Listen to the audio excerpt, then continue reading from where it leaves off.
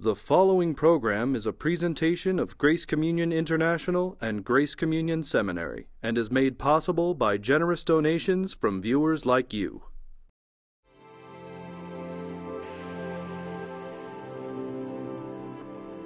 On this episode of You're Included, theologian Jeff McSwain explores Calvinism, Arminianism, and the Reformed view of Karl Barth. Our host is Dr. J. Michael Fizel. Thanks for joining us, Jeff. My pleasure, Mike. Thanks for having me. We want to talk today about Arminianism and Calvinism. It seems that either you're an Arminian or a Calvinist, and never the twain shall meet. Mm-hmm. What is Arminianism? What is Calvinism? What are the strengths and weaknesses, and are there any alternatives? I'm glad we get to have a full session to solve all these problems about Arminian and Calvinist theology. Obviously, this is something that's been debated for many, many years. I do believe that there is another option, even a more evangelical option than Arminianism or Calvinism. And when I say Calvinism, I mean especially five-point Calvinism, or what we could call Dortian theology, that comes from the Synod of Dort. And I think that that's where the tulip expression comes from, that many people are familiar with. And could you rehearse that? The tulip: total depravity, unconditional election, limited atonement, irresistible grace, and perseverance of the saints. Now, we could spend a whole session talking about each one of those, which we don't need to do now. But there is another type of Reformed theology aside from Dortian or five-point Calvinism, and that's the reformulated Reformed position of Karl Barth, who I feel is most consistently Reformed of all Calvinists. And most people don't think of Karl Barth as a Calvinist, but we can talk a little bit more about why he draws much of his program from John Calvin. But to get back to the Arminian question, what is an Arminian? An Arminian is someone who really wants to make a place for the integrity of the human response to the gospel.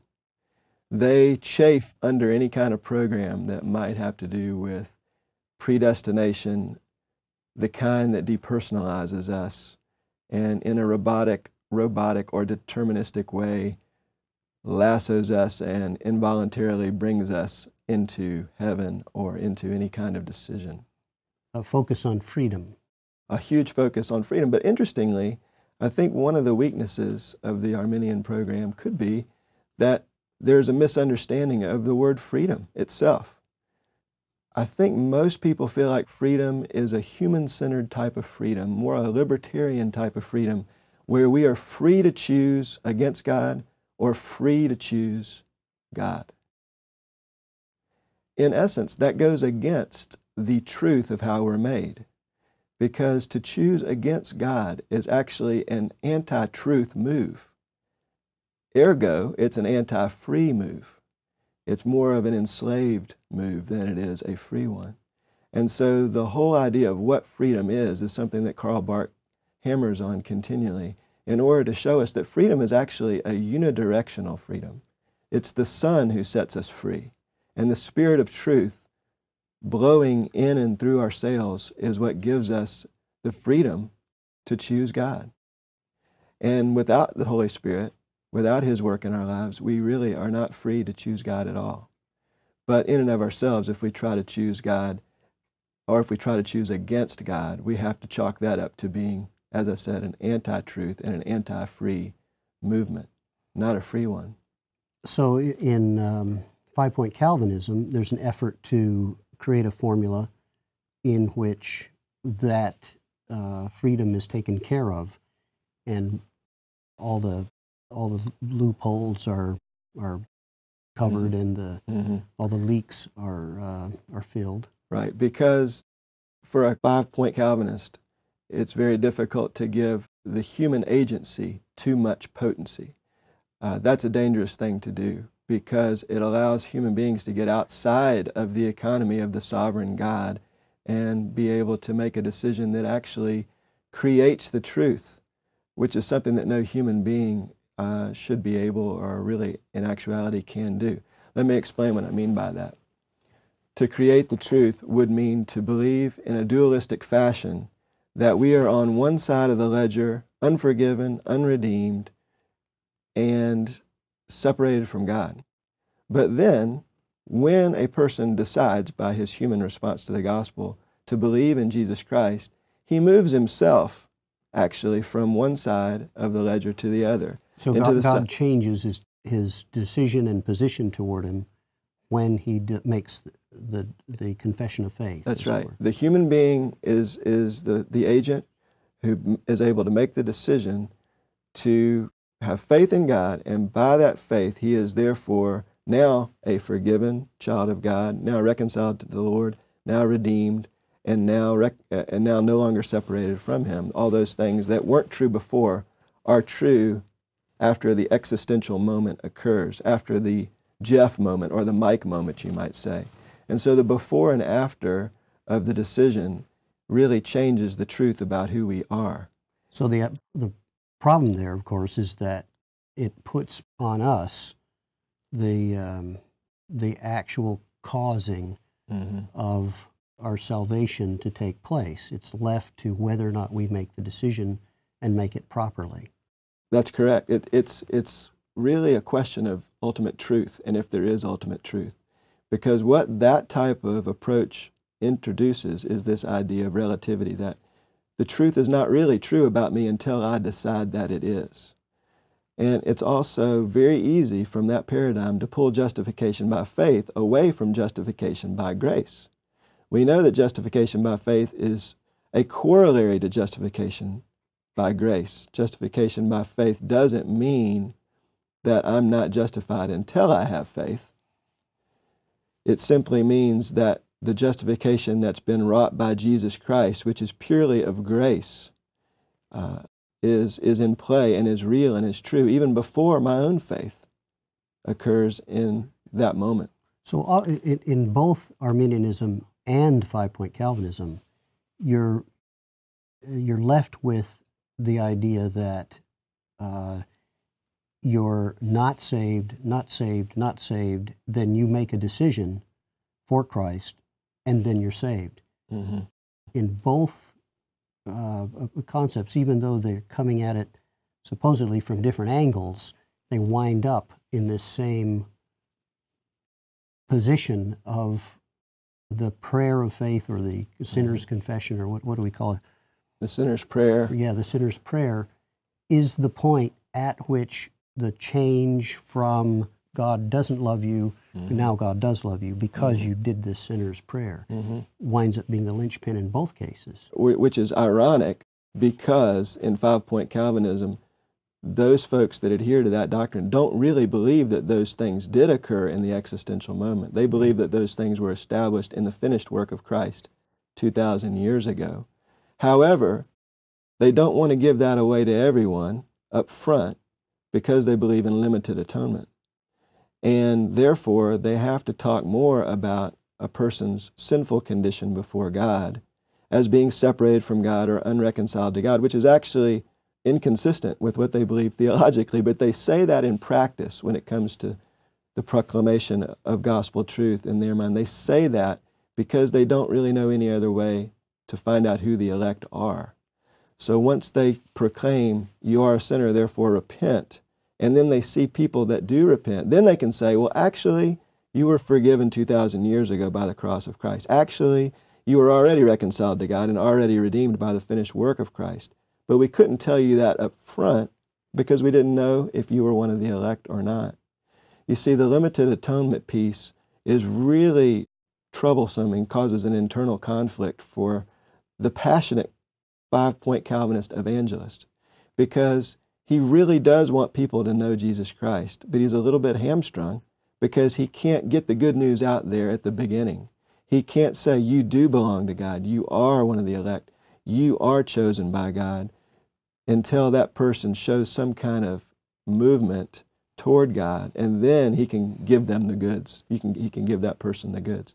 The advantage of the Arminian program is that the Arminian doesn't have that problem. He can say in totally consistent manner and in good conscience, he can stand up before a room full of people and say, Jesus Christ died for every single one of you. And if you were the only person alive in this world, as is often said, Jesus Christ loves you so much that he would have died just for you. That's something that an Arminian can say unabashedly. But the reason a Calvinist can't say that is because he doesn't believe that Christ really did die for all. I should say the reason a Calvinist can't say that in good conscience, or that a reason a Calvinist can't say that in consistency with his own theology, is because of the limited atonement part of his doctrine. And then that leaves with the 5-point Calvinist, it also leaves you with not being, if you are a 5-point Calvinist, how can you be totally sure that you really are among the elect? Because if you were among the elect, then you should be bringing forth fruit that are meet for repentance. Mm-hmm. Well, every time you fail in some way, then you have to kind of look over your shoulder and say, well, maybe I just think I'm elect, and I'm going through the motions, but I'm not really elect. How do I know for sure? Mm-hmm. And the only evidence that there is godly behavior, changed heart. Right. So it comes back down to a lack of assurance based on whether or not you're bringing forth fruit. Right. And so, of course, if we're honest with ourselves, most of the time we've got a kernel of doubt about whether we really are. And we can say, I'm sure, I'm convinced, I know I am among the elect. But there's really no way of proving it beyond any right. shadow of a doubt.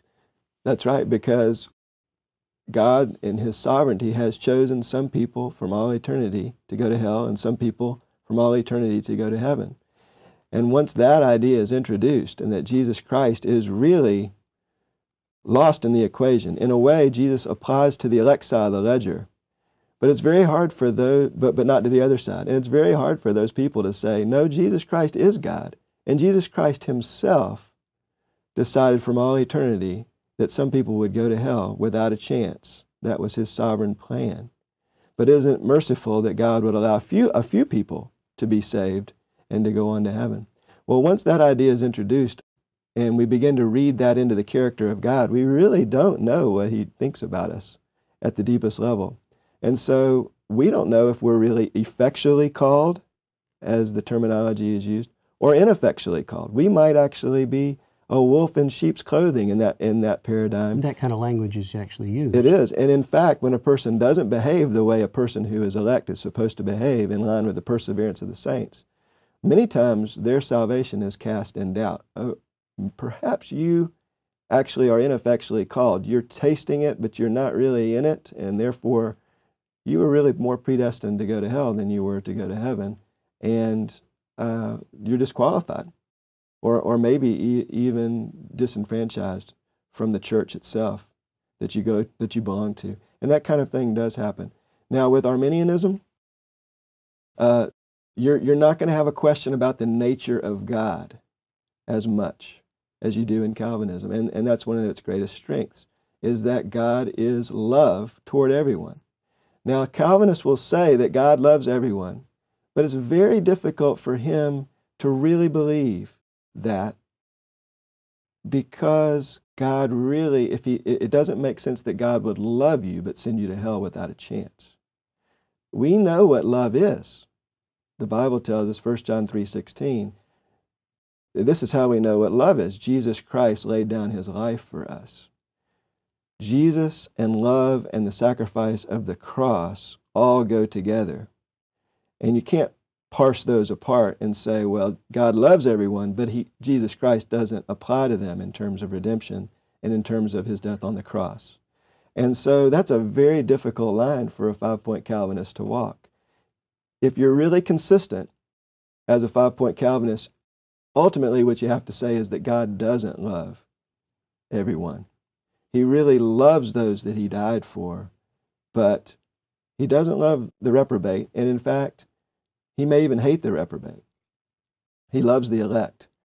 Jacob I loved, Esau I hated, is a template that's often given to be able to rationalize the fact that God loves some and hates others, when we know from Romans 9 through 11 that that is not what Paul is trying to say. Let's talk about that. What is Paul's point with that statement? I think it's basically it's the hyperbole of contrast. God did choose Jacob over Esau, no doubt about it, and that was important for that time in order to usher in the messianic line. We know that he chose Abraham in order to bless the whole world. And in a sense, and the beautiful thing about the big picture of all of Romans 9 through 11, is he chose Jacob to keep the messianic line intact in order to eventually save Esau as well. So God's election is not one of excluding others. It's actually meant to always include others. It's interesting in Romans 9, you know, how God says, I will have mercy upon whom I will have mercy. And Paul says again later, in the next paragraph, God will have mercy upon whom he will have mercy. And it talks about, what if some people are made unto destruction and others for life? And so all these words are used, but I will have mercy upon whom I will have mercy. And then 2 chapters later, we get the crescendo to it all in Romans 11:32, you know, where he says, God has given all men over to disobedience, that he may have mercy upon all. Yeah. So it's beautiful. I will have mercy upon who I will have mercy. Well, and I will have mercy upon all. Who's the question then?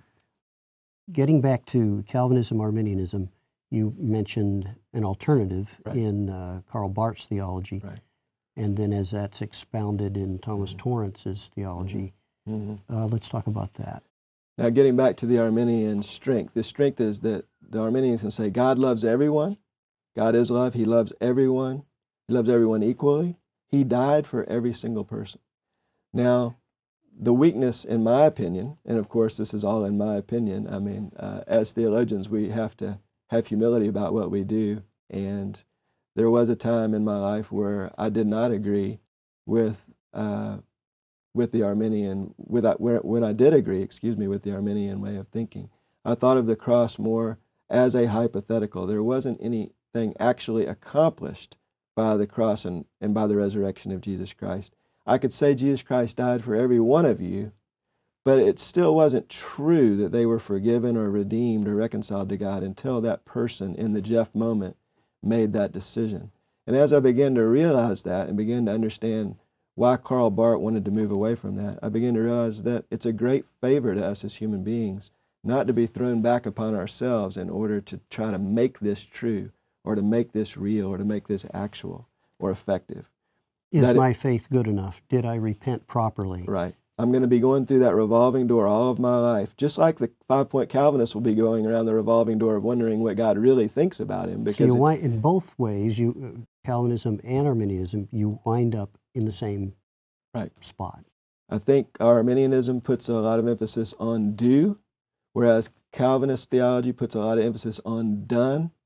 And what Karl Barth wants to always do is to take the best of those two things and to say, yes, just like the Reformed perspective says, Jesus Christ and him crucified did effect reconciliation, redemption, forgiveness, but not just for the limited group of people out there, not along the lines of limited atonement, but for all. And the word all is used constantly throughout the New Testament to talk about what Christ did for all. So one thing that the Arminian hasn't done is hasn't given due credence to the past tense language of the New Testament, that these things have been accomplished in the finished work of Christ. Karl Barth wants to say, yes, they have been accomplished. They're not hypotheticals. They're not true if you make a decision. They have been accomplished. They are actual. They are real. And yet, this is not in a deterministic way that makes a person a robot. Because God's inmost being is about love, because God is love, one may resist the Holy Spirit, grieve the Holy Spirit, and go against the reality of who Jesus Christ is and who he is in Christ. It's interesting, this is thrown right out there for us in 2 Corinthians chapter 5. Starts out, the love of Christ compels us, because we are convinced that one has died for all, therefore all died. And he died for all, that those who live may live not for themselves, but for him who for their sake died and was raised. Here we have Jesus Christ died for all. Here we have the fact that when he died, everybody died. And we know from Scripture, from this passage and from others like 1 Corinthians 13 and from Romans 6, that you have to keep the unity of Christ's death and resurrection together. Those who died with Christ rose with Christ. And in Adam all die, and Christ all will be made alive. This is the fabric of the work of Jesus Christ. Paul is saying it's not a question of whether everybody died and rose with Christ. The question is, are you going to live for yourself, or are you going to live for him who for your sake died and was raised? So there's an objective truth, but there's a subjective participation in the objective truth. And then he goes on to say, we no longer therefore look at anyone from a human point of view. We used to look at Christ that way, but from now on we don't. And anyone is in Christ is a new creation. The old is gone, the new has come. It doesn't say you could become a new creation if you make a decision. He is saying that because Jesus Christ has come and died and rose again, there is a new creation. Everyone is a new creation. We no longer look at anyone from a worldly point of view. So he goes on then to say, and God has given us this ministry of reconciliation. God has reconciled the world to himself. God was reconciling the world to himself, not counting their trespasses against them, and giving to us this ministry of reconciliation. We beseech you on behalf of God, be reconciled to God. And then he ends up with this, do not receive the grace of our God in vain. Today is the day of salvation. It's here. That dimension is here, and you are in that dimension. Do not buck that. Do not kick against it. Do not fight against it. Be reconciled to God because you are. This puts the subjective participation together with the objective truth. You have been reconciled to God. You have been forgiven. And the whole world has been reconciled to God and forgiven by Jesus Christ. So if you reject that, you're not rejecting an opportunity. You're not rejecting a possibility. Right. You're rejecting the truth of what already is. That's right. And in that passage, it shows how one might reject those things. It gives the objective truth, and it gives you an opportunity to not receive the grace of the Lord in vain. That would be a subjective refusal, which is possible. It's not a deterministic robotic system. It is possible to receive the grace of God in vain, even though you've been included in the death and resurrection of Christ. The point is that you have received it. You can either receive it to good, or you can receive it in vain. You've been given this relationship. You were turned away from God in your sin and rebellion against him. God has come. He has assumed your sinful, fallen nature in Jesus Christ, and he has turned you back around and reconciled you to God. And what that means is you've been given a face-to-face relationship with God in Jesus Christ by the Holy Spirit. You are a part of this relationship. This is what reconciliation is. Therefore, as a person who's included in that, you may submit to it or you may fight against it. The subjective participation is to believe not only that you're included in this, but every person in the world's included. This gets past the limited atonement problem. If I don't know everybody's been included in this, I'm not really sure if I have been included in it.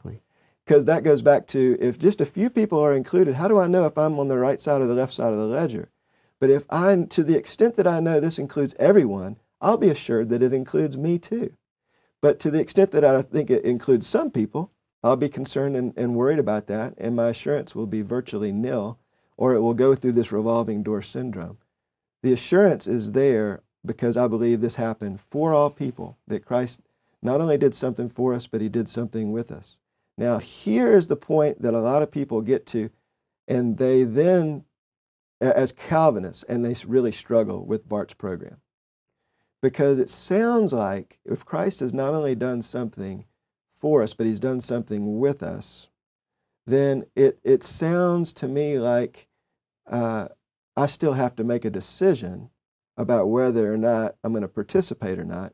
And that decision is really back to an Arminian decision.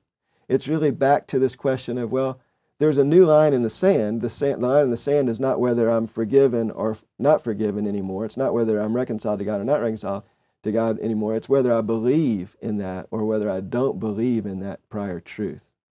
And that still feels like an Arminian problem to a Calvinist, because he's like, well, it's still thrown back on you because now you've got to believe it. You're the one that's got to believe it or not.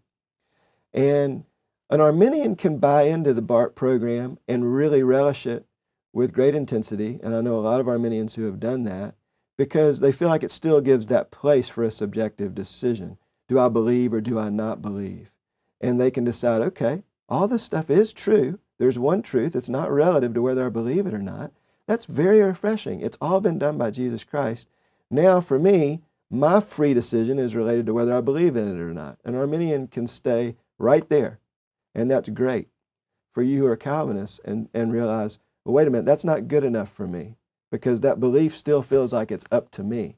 That belief still feels like that's the critical moment in which all this stuff then becomes true for me and lets me go to heaven. And I would say that that's a great place to be. I think everyone who's a Calvinist who wants to give the first and last word to God needs to go through this strait of wrestling with that question, because it does still seem to exalt the do over the done. But what Barth wants to do is always keep the do inside the done. He would say the epitome of anthropocentrism, the epitome of humanism, would be for us to objectify God and to say from a distance, okay, this is the situation now, as I just described it a minute ago, and now I'm going to decide if I believe it or not. Barth would essentially say Arminianism at the end of the day is humanistic. He would essentially say that Calvinists are right in that it's not good enough just to stop there. He would essentially say that it lands us at a place of semi-Pelagianism, where belief actually does become a work. Barth will never do that. But how does he keep the do inside of the done? He does that by using the word be. As he says in this passage, Paul says in this passage, you've been reconciled to God, therefore we beseech you, be reconciled to God. This is not universalism. Universalism is way too easy. If God wanted universalism to be the case, he never would have gone through the trouble of the cross and of all human suffering. He could have just said, I love you guys so much, you're all going to go to heaven. Universalism is way too easy. It's very linear and very simple. But in this passage, Karl Barth realizes the Apostle Paul is a passionate evangelist. He's not just some couch potato who thinks, well, God's going to bring everybody into heaven. He said, I got to get this message out there, guys. The love of Christ compels us. We beseech you on behalf of God, be reconciled to God. Be reconciled to God because you are. Not because you're not, but because you are. This keeps the do inside the done, and it essentially says, even Christ is the one who believes that you are reconciled to God. So instead of standing out here aloof and actually looking at this whole situation of reconciliation as if it's in your laboratory and you as the almighty human being get to make a decision about this, we have to say, no, part of reconciliation is that Jesus Christ does everything from the human side. There is not one modicum of our independent humanity that can make a decision outside of God. We all live and move and have our being in Him. So even our believing is a participatory event. So grace includes the human response, Barth would say. And in doing that, he's able to say this. He's able to say, Jesus Christ does it all, even your believing. And even your believing in Jesus Christ does it all, even in your believing. And even your believing and your believing and your believing that Jesus Christ does it all, even your believing. And even your believing and your believing and your believing and your believing that Jesus Christ, ad infinitum. You can never get outside of these brackets of grace where God has represented in Christ, Jesus Christ has represented God to humanity, and everything about humanity to God. You can't get outside and quantify that and exalt your subject self as being the one who gets to decide about God. Instead of fighting to get ourselves outside of that equation, just recognize you're inside of it. Don't fight that. You are inside. Submit to the ad infinitum. You can never get to a place where you pull your belief outside of what God has done and what God is doing to make a decision about it as if you are quantifying God. That is actually religion. Instead, Jesus Christ has made this decision, and your decision is really more of a non-decision. Your decision is really more the action step is really a non-action step. It's important, it's critical, but it's actually to submit to the ad infinitum of saying, my decision is not that important anymore. My decision is secondary to the decision that God has made for me in Jesus Christ. That God has said yes to me, and He said yes for me in Christ. And I might submit to that ad infinitum and say, I don't have to worry so much. My decision is really, I don't have to worry about my decision because I know Jesus Christ has done it all. That is amazingly freeing, Mike, once that penny drops, because it still makes decision important, but it wraps it all up into the done and what is being done of Jesus Christ as our representative high priest who takes everything from the human side, represents us to God, and therefore keeps the covenant of grace from both sides. We're caught up in that. Why fight to get outside of it? Why not just repose on that dynamic of Trinitarian life that we've been given? So again, I think the whole point about decision, sometimes we make too big a deal out of that. And the reason is because we're rooted in humanism. And we often go back to this verse, what must I do to be saved? What must I do to be saved? What must I... We are so wrapped up in that. And well, what Paul says to the Philippian jailer is believe on the Lord Jesus Christ. Not you'll be saved if you believe in Jesus Christ. He's actually telling the jailer, Jesus Christ has got you. He's carrying you.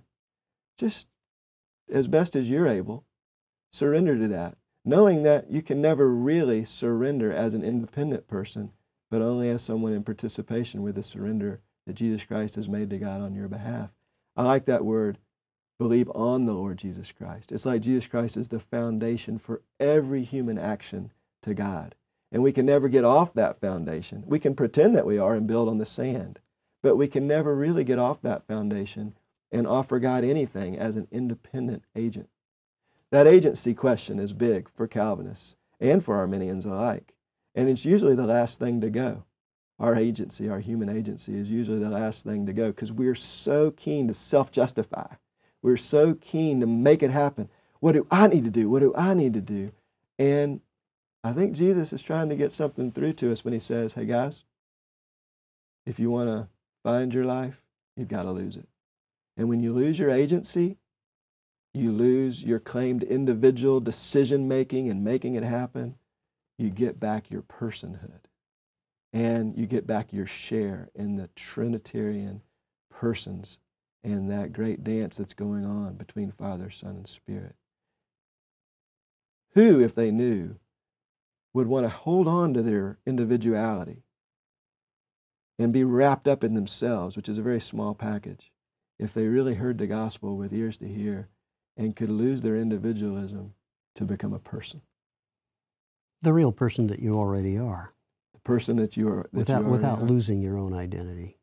You don't become a drop in the cosmic sea where you become less personalized. It's just the opposite in Jesus Christ. The more Jesus means the more of us, not the less. And that's why T.F. Torrance calls him the personalizing person. So anytime we get into theologies that want to take us down a depersonalizing route, we know we're going the wrong direction. Anytime we go down at the road of a theology that wants to take us to a humanistic route, that is elevating the human subject self outside of that of Jesus Christ, we need to be careful. Karl Barth gives us a way to move between those two, to keep the do within the done, and to be what we are by the grace of our Lord and Savior Jesus Christ. You've been watching You're Included, a production of Grace Communion International.